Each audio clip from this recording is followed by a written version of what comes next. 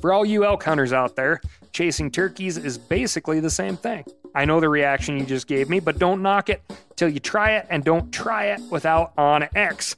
The Hunt app will not only help you find new areas on public ground, but I use it to find out landowner info to get permission on private ground that I see birds on as well. OnX Hunt has a special offer for you. Use code CAL to receive 20% off your membership at onxmaps.com/hunt and find more birds this spring. Hey, I just sat down with the owners and operators of Maui Nui Venison. They're on a mission to balance axis deer populations on Maui while giving back to the community and run a totally sustainable operation. For folks like me who want to get your own meat but aren't always successful, you can become a snack subscriber, get some axis deer sticks sent right to your door. Visit MauiNuiVenison.com. That's MAUINUI. venison.com and use promo code CAL for 20% off your first order. I'm sure a lot of you guys remember the old ceremonial hunting tradition of eating the heart out of the first animal you killed. Meat from those organs are among the most nutrient-rich foods on the planet. You can get those same benefits your ancestors craved via convenient daily capsules from Heart and Soil. Find out more at heartandsoil.co. And remember, use code MeatEater for 10% off your purchase. From MeatEater's World News Headquarters in Bozeman, Montana, this is Cal's Weekend Review presented by Steel. Steel products are available only at authorized dealers. For more, go to steeldealers.com. Now, here's your host, Ryan Cal Callahan. A team of Turkish scientists analyzed 3 pieces of birch pitch that had been chewed by ancient humans in Scandinavia almost 10,000 years ago. Their findings, which they recently published in scientific reports, offer a fascinating window into the mouths of these ancient humans. Birch pitch is a sticky substance made by heating birch bark. It has been used by people for medicinal purposes for thousands of years and can be chewed like gum. As it turns out, it's also a great repository for ancient DNA. The team of researchers extracted DNA from these very old pieces of chewing gum and discovered, as you might expect, that Mesolithic humans could have used a dentist and a toothbrush. They analyzed the oral microbiome profile and pathogen burden of the birch pitch and found that it was similar to modern-day people who suffer from periodontitis. Periodontitis is a serious gum infection that damages the soft tissue around teeth. Without treatment, periodontitis can destroy the bone that supports your teeth and lead to tooth loss. The researchers believed ancient hunter-gatherers likely suffered from bad oral health, in part because they used their teeth for gripping, cutting, and tearing, and were exposed to a wide array of pathogens. The birch pitch also gave researchers a window into other things these ancient individuals had been doing with their mouths.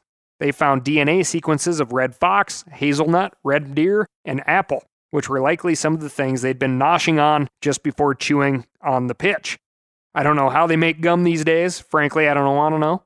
But next time you stick a piece of Trident or juicy fruit underneath your chair at a movie theater, ask yourself, what will this say about me in 10,000 years?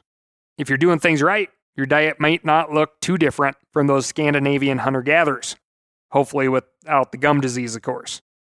This week, we've got legislation, federal and state, double buzz, and so much more. But first, I'm going to tell you about my week. And my week was nicely balanced by this strange temperature swing of going from negative 30 to 50 above and still climbing. Old Muskie Chet and I hit the ice, or for you real tough sons of guns, the hard water. It was a great morning. Sun was shining, no wind and cold. We drug sleds for a couple of miles, drilling holes, looking and feeling for fish with our jigs and electronics. We eventually found some fish and got a hot bite going. Wound up with some nice-sized perch and one walleye worth keeping. Lots of catching up and, BSing. Plus a little exercise towing those sleds across the ice. I got to tell you one funny deal that happened, too. We parked next to this fella who's getting ready. He had a couple of yellow labs running around the ice, and we're talking about ice fishing, of course. I was like, oh, that's a nice-looking dog, and I let snort out. And he's like, oh, that's a nice-looking dog. You like to bird hunt? And I said, yeah. And he's like, yeah, this is what we do for post-season depression. And I said, oh, yeah, the dogs like running around out here on the ice. They seem to get a kick out of it. And he goes, oh, no, I wasn't talking about the dog. I was talking about post-bird hunting depression for me. And I know there's a lot of you out there that feel the same way. Just hard to get real excited about much else. But we'll get there. We'll make it through. Anyway, after trucking around the ice, headed out to Mom's place because they had an unbelievable amount of geese out in the field, which never happens. It's a tiny place. It's a great place for like hunting traffic. Very rarely is it where the geese really want to be. But right now, it absolutely is. And these birds just migrated in. It's wild. You'd think these resident birds would have a lot more fat on them. These birds were very skinny and very eager to come into a very meager decoy spread. We left Bozeman super late, got out there late, got the decoys out after kicking geese out of the field. Only put out a dozen decoys on motion stakes. And man, before I could even load the shotgun, there were geese in the kill zone, and they just kept coming. I think I was fully set up by 9 a.m. and picking up the decoys by 9:30 a.m. It was a little too fast. The snort dog was on the edge of her seat as I picked up decoys, not fully understanding that all of her work was 5 retrieves. It was heartbreaking. Heartbreaking. Well, until next season, little girl. And in between those, I've been cleaning up the freezers, getting things organized in the meat department, you could say. If you're tuning into the Old Cal Instagram account, you may have seen the end result of a Korean fried upland bird thigh recipe that I've been working on, which is like good for grouse species and pheasants. Drumsticks on a lot of birds are kind of tough to deal with because of the amount of tendons, specifically pheasants, but the thighs are absolutely fantastic, despite a lot of people throwing them away. So, very simple. Dry sherry or Chinese cooking wine, soy sauce, ginger, salt, pepper, brown sugar, garlic. Let that sit overnight. Then whisk together a 50-50 mix of flour and cornstarch with water, and you're looking for the consistency of like runny eggs, not quite pancake batter. Thoroughly coat everybody. Deep fat fryer. I use beef tallow and let them drain on old paper sacks is what I do. Reduce, reuse, kids. It takes about 5 minutes per batch. It's a killer recipe. You won't ever feel bad for throwing a bird thigh away because you'll covet them from here on out. Now, word to the listener, we're heading back into the state legislative cycle. Oddly enough, this is where I get like more excited about the week in review because we got stuff that really, really matters on top of the entertaining things. We're going to cover as much of this as we can, but we are counting on you to write in and keep us informed on what's going on. You can type in ncsl.org to see what states are in session and when. That's the National Conference of State Legislatures. And if you hear about something that really grinds your gears, really ticks you off, what I'm going to say next just isn't going to help. Whatever it is, whatever that issue is, it was probably preventable. If we all get better at advocating consistently for the things we enjoy, public land, access to hunting and fishing, open spaces, habitat, and we are proactive about it, a lot of this stuff won't come up. So don't wait for things to go on the chopping block before you get involved. If you are just dipping your toe into this, join a local and national rod and gun club today. That's a great start. Then set a goal of testifying at your state legislature this year. It's not as scary as it sounds.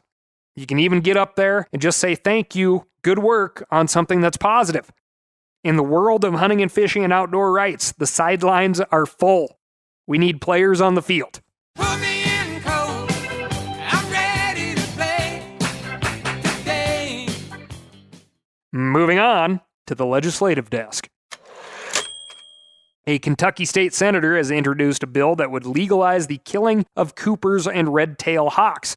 More specifically, it would prohibit the Department of Fish and Wildlife from imposing or collecting fines or penalties from anyone who pursues or kills a hawk. Killing hawks would still be illegal under federal law, and violators face serious fines and even jail time. The senator's name is Gary Boswell, and you'd be forgiven for asking what he has against 2 of America's most common native birds of prey. Boswell explains in a Facebook post that 3 of his constituents have told him about having trouble with hawks killing their chickens and cats and preying on songbirds at their bird feeders. Boswell claims that there is an overpopulation of hawks, and he implies that they're contributing to declining turkey numbers. As evidence, he posted a video from his trail cam of hawks killing turkey poults. There's just one problem. As many of his commenters on the post pointed out, what Boswell calls hawks are actually European starlings. How that actually happened, I don't know. Anyone who's owned backyard chickens knows how frustrating it is to lose a hen, especially when they're finally up and running and producing. And it's certainly true that hawks prey on smaller birds, but covered chicken runs can solve the former problem, and taking down a bird feeder for a period of time can discourage hawks from whacking too many backyard Tweety birds. Hawk populations have increased substantially over the past 20 years or so. In a 2017 report, the Cornell Lab of Ornithology found that the presence of Cooper's hawks have increased fourfold at the feeders they monitor. But to say that there are too many hawks is a matter of opinion, and the solution should come from someone who knows the difference between hawks and starlings. Over in Wisconsin, where it's always a hotspot for outdoor legislation, and this year is no different, a group of Republican legislators have introduced a bill that would ban doe hunting in the northern third of the state. They say they've heard from hundreds of constituents complaining about this year's poor deer season, so they've introduced a bill that would prohibit the DNR from establishing a hunting season on antlerless deer in the northern forest zone. The bill would further prohibit the DNR from issuing more than 2 antlered tags per person in that zone. These restrictions would last 4 years, after which the DNR would assess the population of deer in the northern forest zone. It is true that the deer harvest this year was down in northern Wisconsin. Hunters killed 14.7 fewer bucks in the zone during November's 9-day gun season compared to the 5-year average, according to the DNR. The doe harvest in the zone was also down 27.2% from the 5-year average. However, the cause of that decline is hotly debated. Biologists with the DNR blame last year's harsh winter. On the other hand, many hunters say that wolves are driving the decline. If winter is the true culprit, major changes to the hunting regulations likely aren't necessary. But if wolves are to blame, you can see why some lawmakers and residents would like to see more drastic action. To help settle this debate, I reached out to longtime outdoor writer and Wisconsin resident Pat Durkin.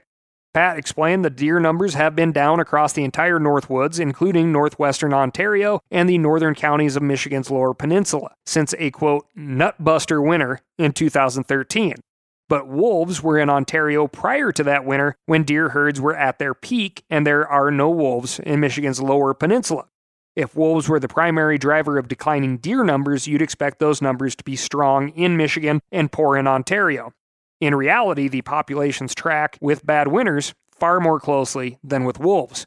Pat says, quote, "My prediction would be that if they get this bill passed, everyone will still be complaining of too few Northwoods deer in January 2028. Wolves certainly impact deer populations, but a long-term view of the problem indicates that it would be better to address habitat degradation and leave harvest quotas to biologists and hunter advisory groups. This bill has not yet been assigned a number as of this recording, but any concerned hunters should get in touch with their Wisconsin state representatives." Staying in Wisconsin, anglers are fighting to keep sturgeon spearing legal in the Lake Winnebago system. Thanks to listener Ryan Ebert and a bunch of you other folks who wrote in to talk about this one. The U.S. Fish and Wildlife Service is set to decide whether to list lake sturgeon under the Endangered Species Act. After receiving a petition to list sturgeon from the Center of Biological Diversity, the agency decided to conduct a status review of the species. They're set to release their decision in June of this year, and if they decide that sturgeon are endangered or threatened, it could ban sturgeon fishing in all 50 states. Most states don't have enough of a population to warrant a season, but Wisconsin is different. Sturgeon are heavily managed in Wisconsin, and those efforts have grown the population in the Lake Winnebago system to an estimated 40,000 fish. There is a spearing season every year, and 13,000 licenses are sold. Based on this excellent track record of state management, a bipartisan group of Wisconsin's congressional delegation is asking the U.S. Fish and Wildlife Service to consider an exemption of the Wisconsin population. They say banning the spearing season is unnecessary and would eliminate a unique and cherished annual tradition. And they've introduced a bill called SPEAR Act to preemptively exempt Wisconsin fish from listing. The Fish and Wildlife Service is set to release their findings on June 30th, 2024. Even if you don't live in Wisconsin, you should submit a comment when the findings are released. Wisconsin anglers and wildlife managers have done excellent work for the species, and they should be allowed to reap the rewards. Which of you listening right now took a class in school about Family Finances 101? No one? Me neither. Like the importance of a will or a college savings plan or even life insurance or estate planning, we have to know these things. But how do we figure it all out? That's why I'm excited to partner with Fabric by Gerber Life. Life insurance is important to me because I don't want to be a burden on anyone ever, especially when I'm dead and I can't chip in to, lift heavy things and do stuff like that. That's why I have life insurance. And I know you don't want to be a pain in the ass because you're listening to my podcast. So get life insurance. Fabric by Gerber Life is term life insurance you can get done right here, right now. You could be covered from your couch in under 10 minutes with no health exam required. If you've got kids, and especially if you're young and healthy, the time to lock in low rates is now. Join the thousands of parents who trust Fabric to protect their family. Apply today in just minutes at meetfabric.com/Cal. That's meetfabric.com/Cal. MEET. Fabric.com/Cal. Policies issued by Western Southern Life Assurance Company, not available in certain states. Prices subject to underwriting and health questions. Pay attention here because this is a hell of a good service. It's called the Wellness Company. Picture this, okay? You wake up, you got a scratchy throat, you're all congested, you got a runny nose, you got a cough, whatever. And you weigh your options like you tough it out, get sick, take time off work, try to get a doctor's appointment sometime in the next few months, wait 2 hours at urgent care and sit in a room full of sick folks, or you open your medical emergency kit. You match your symptoms to the doctor recommended prescription and you start on the right meds right away. These medical emergency kits is not a first aid kit, all right? It comes with doctor prescribed meds to treat over 39 medical issues. So, on hand, strong antibiotics for infections of all types. Plus, a doctor's easy guide so you know exactly what to take and when. No waiting to see the doctor, no waiting at the pharmacy. It's all in there. Every home should have at least one medical emergency kit. Order yours online in minutes. Your kit will be rushed to your door. Get 15% off at twc.health/meateater, but you got to use the promo code meateater. That's promo code meateater, okay, at twc.health/meateater. For all you elk hunters out there, chasing turkeys is basically the same thing. I know the reaction you just gave me, but don't knock it till you try it, and don't try it without OnX. The Hunt app will not only help you find new areas on public ground, but I use it to find out landowner info to get permission on private ground that I see birds on as well. OnX Hunt has a special offer for you. Use code CAL to receive 20% off your membership at onxmaps.com/hunt and find more birds this spring. The Washington State Legislature is considering a bill that could enshrine the right to hunt and fish in the state constitution. SJR 8208 would place the amendment on the ballot at the next general election. It would declare that, quote, all the people of this state shall have an inalienable right to forage, hunt, fish, trap, and harvest wildlife and fish, subject only to reasonable regulation as prescribed by the Washington State Legislature and executive branch. The bill is aimed at curbing the State Wildlife Commission's recent encroachments on hunting and fishing. If the bill passes, Washington residents would still have to approve the amendment. Thanks to listener Paul Craven for sending us this story. The Indiana State Legislature is considering a bill that would establish a bobcat hunting and trapping season in the state.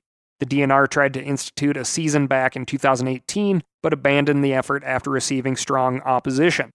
A similar bill also failed to earn enough support back in 2019. Now, 5 years later, legislators from the southern part of the state are once again trying to make it happen. Senate Bill 241 requires the director of the Department of Natural Resources to adopt rules for a bobcat hunting season. The DNR can determine harvest quotas and means of take, but it must establish a season no later than July 1, 2025. It is unclear whether the bobcat population is robust enough to sustain a hunting or trapping season. Even though the DNR tried to create a season in 2018, they told local media the next year that they did not, quote, have the scientific data to support a sustainable bobcat season. Of course, there's a difference between not having data and having data to the contrary. The agency might not have a solid population estimate, but that doesn't mean the population can't sustain a hunt. Bobcats are elusive, and their exact numbers can be difficult to estimate, but it's clear that their numbers have risen since they were listed as endangered in the state in 2005. This bill, SB 241, passed the Senate Natural Resources Committee on a 7-1 vote and is headed for the Senate floor. Thanks to Colin Flora for sending that one in. We're going to end this legislative desk with a whole lot of updates coming at you real fast. Get used to this. Bills are being proposed in Washington state and New Mexico that would impose additional taxes on firearms and ammunition. In New Mexico, Senate Bill 90 would impose an 11% excise tax on all firearms, firearm parts, ammunition, and suppressors. In Washington state, House Bill 2238 would impose an 11%, quote, privilege tax on consumers for all ammunition sales. In New Hampshire, HB 1148 would amend the qualifications for potential members of the Fish and Game Commission to make it easier to install anti-hunting commissioners. In North Carolina, the Wildlife Commission is floating a proposal to move the opening day of gun deer season from the Monday before Thanksgiving to the Saturday after Thanksgiving in 17 counties. Finally, the Bureau of Land Management wants to significantly reduce recreational shooting within Arizona's Sonoran Desert National Monument. The agency has announced a proposed amendment to the monument's resource management plan that would allow target shooting on 5,300 acres of the monument and ban it from the remaining acreage. That would cut the acreage that currently gives Phoenix area gun owners a free place to shoot by about 430,000 acres. A public comment period is currently open at federalregister.gov. Remember, write in ASKCAL at themeateater.com. Let me know what's going on in your neck of the woods. Moving on to the crime desk. 2 New York men have been hit with fines and misdemeanors after they got caught poaching trophy-class bucks from city parks. But that's not the best part of the story. The best part is just how these yahoos found the deer they ended up hunting. According to the New York Department of Environmental Conservation, one of the men, a guy named Jason Zorda, posed as a female wildlife photographer on Facebook. He would contact other local wildlife photographers when he saw a photo of a big buck and get the details of where that photo was taken. Then, he and his partner, Kevin Butler, would get to work. They each had backpacks that held compact bows, and they would hide arrows inside trekking poles.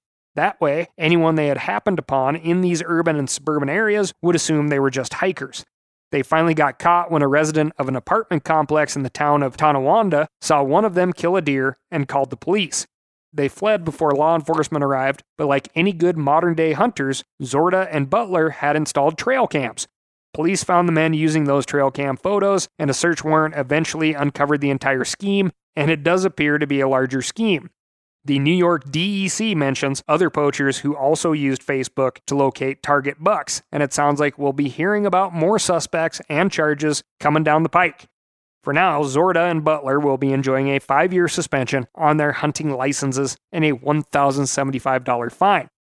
I want to say something here, that there is a lot of good hunting skills in this modern era of e-scouting that these 2 crooks employed, okay? I will tell you that there is good hunting information all over the non-hunting parts of the internet. What you have to do is apply that non-hunting hunting information in legal areas to hunt. Obviously, you jackwads. 5 hunting dogs were shot and killed in 2 separate incidents in Virginia last month as conflicts between hunters and landowners come to a head. One King and Queen County landowner is facing multiple felony charges for shooting, killing, and burying 3 hunting dogs. 2 dead hunting dogs were found on the property of the aptly named Eric Ripper, and an additional dog was found several days later. He faces 3 felony counts of cruelty to animals and 2 misdemeanors of removing electronic collars from a dog. In the other incident, a landowner shot 3 dogs and killed 2 of them. The person has not been identified or charged, but he claims he did it because the dogs were attacking his animals. But the dogs' owners say that's impossible. They told local media that the GPS collars proved the dogs weren't anywhere near the landowner's chickens, and one of them says he heard 15 or 16 shots as the dogs approached the property. The landowner buried the 2 dogs he killed, removed their collars, and threw the collars in a burn barrel, which is exactly the kind of thing an innocent person would obviously not be doing. Hopefully, game wardens get to the bottom of this and justice is served. The dog who survived the shooting didn't sustain any broken bones and is recovering at home. Moving on to the bug desk. Get ready, Illinois. 2 broods of cicadas are set to hatch this spring for the first time in 221 years, and they're headed for the land of Lincoln. Broods 13 and 19 are both scheduled to emerge this year. Brood 19, which pops up every 13 years, covers southern Illinois and Missouri and stretches down through Arkansas and across many southern and southeastern states. Brood 13 emerges every 17 years and is isolated to northern Illinois, southern Wisconsin, and eastern Iowa. You'll notice that the only state where these broods overlap is Illinois. Northern Illinois will see Brood 13 emerge around late May or early June, and Brood 19 could appear as early as April. The large red-eyed flying insects will cause a ruckus for a few months as they reproduce and then start dying off as the summer comes to an end. Cicadas are fascinating insects. Their complete life cycle takes over a decade, most of which is spent as nymphs under the ground. There are annual cicadas that emerge every year, but periodical cicadas are more famous. These cicadas incorporate a variety of subspecies, but they are often categorized by brood.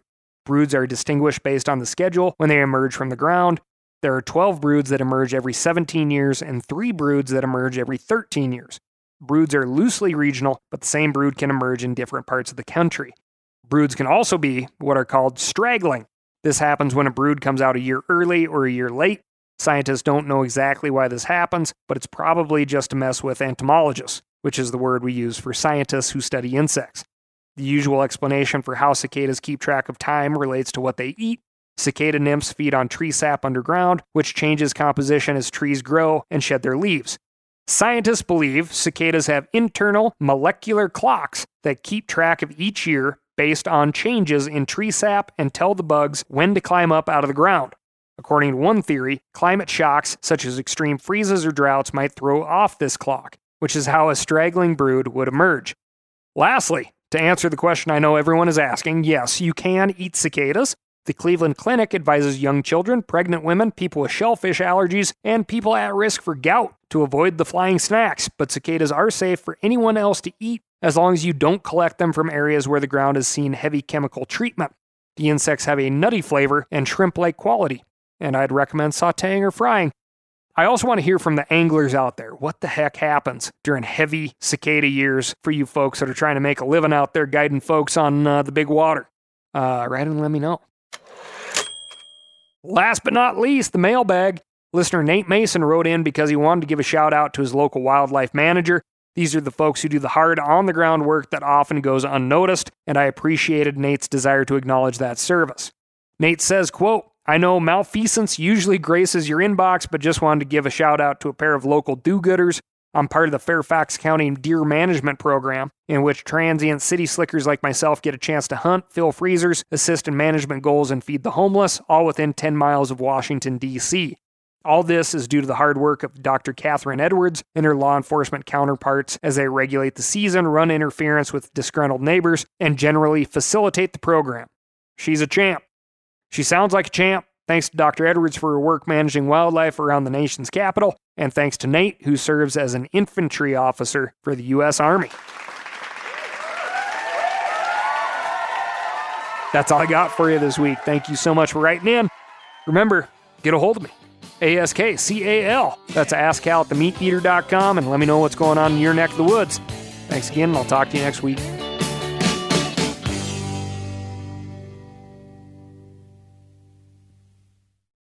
I'm sure a lot of you guys remember the old ceremonial hunting tradition of eating the heart out of the first animal you kill.